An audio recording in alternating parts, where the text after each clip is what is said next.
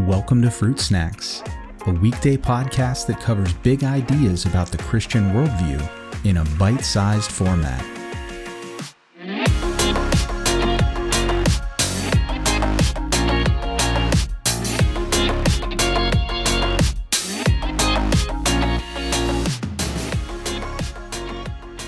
Hey everyone, today we're looking at Proverbs 6. This is a somewhat long proverb, so I'm going to ask you to go ahead and read this one on your own if you'd like to get the full context. I'm just going to make some general observations about principles that we see in the clumps of verses or thoughts that are arranged in this proverb. Basically, this is one that's very practical. The advice and the wisdom that's given in this proverb is essentially practical advice for both community living and also for personal protection. And I don't only mean that in the physical sense, but there's certainly an aspect of that as well. So we'll just dive right in. There's really four kind of main categories of thought in this proverb as far as I can tell. And in the first 5 verses, we see this idea of binding yourself and more specifically, your financial stability to the choices of others. In this case, he says your neighbor or a stranger or something like that. And the encouragement and the wisdom is, if that happens to be a situation that you have gotten yourself into, do whatever is necessary to get yourself back out of that obligation.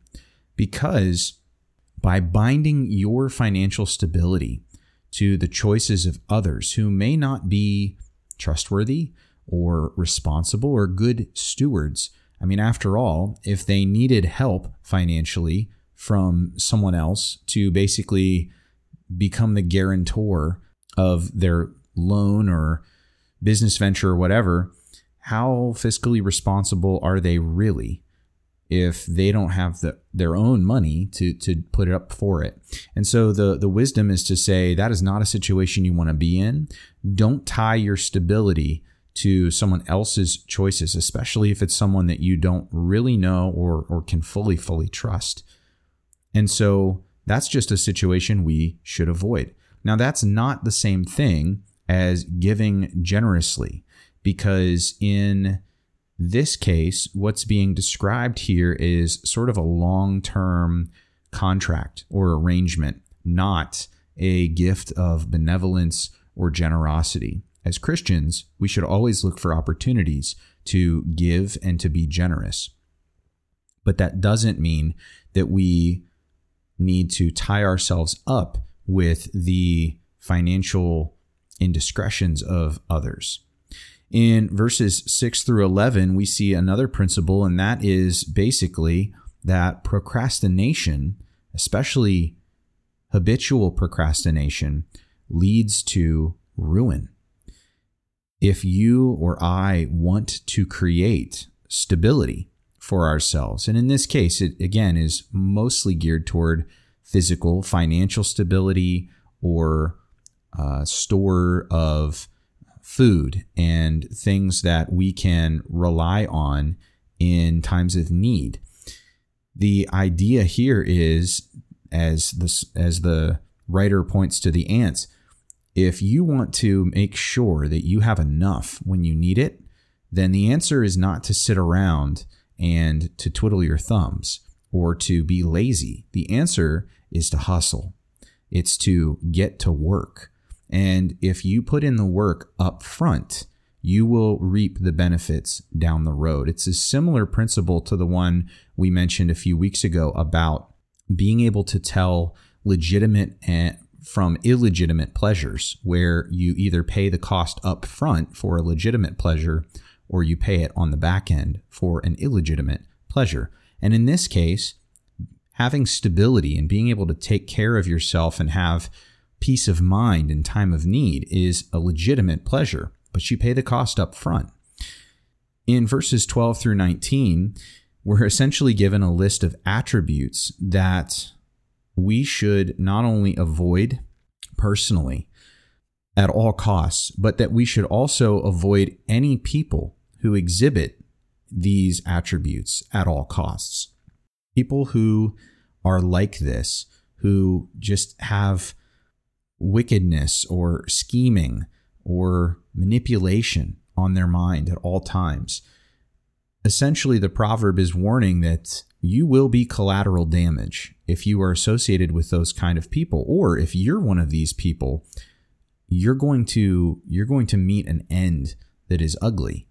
Because people who treat others in this way, this is the principle in Proverbs of God being a just judge who always eventually will reward the wicked with what they are due, with what they have earned, and the righteous in the same way. Now, that doesn't mean that it's an instantaneous thing, but it does mean that when it's all said and done, everyone's going to get what's coming to them. And if you've lived this kind of a life, you really don't want to be that person or around people like this, again, closely associated with, because you're going to be in the way or the wake of the judgment that comes at some point. And then the last part of the proverb, sort of the second half of the proverb, is tied up once again with this concept of adultery. And this is a very prominent theme in a lot of the early chapters of Proverbs. Partially, I wonder, because of how much this became an issue for Solomon in his own life with all the wives and concubines that he had. And I think that he experienced firsthand the foolishness of some of this decision making. And so he's passing along wisdom that he's earned the hard way.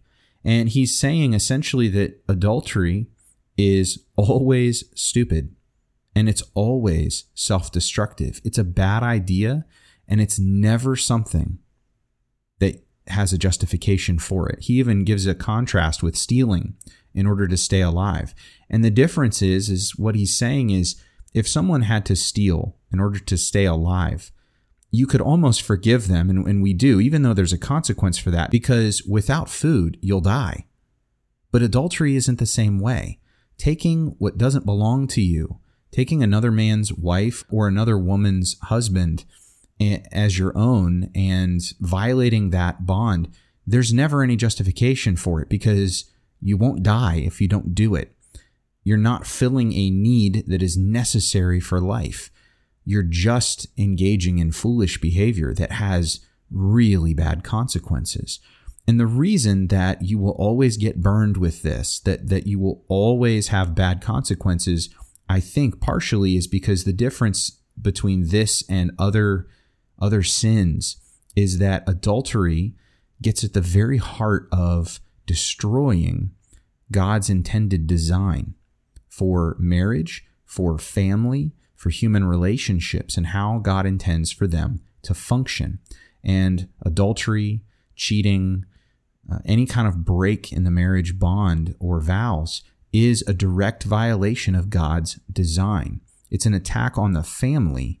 And for that reason, I think God has designed very clear and harsh consequences into the fallout from a decision like this. And so again, very practical advice in a lot of ways, things to look for, things to avoid, things to think about. So I hope you'll join me tomorrow as we dive into another attribute of God. Tomorrow we're looking at the justice of God and what does it mean for God to be just.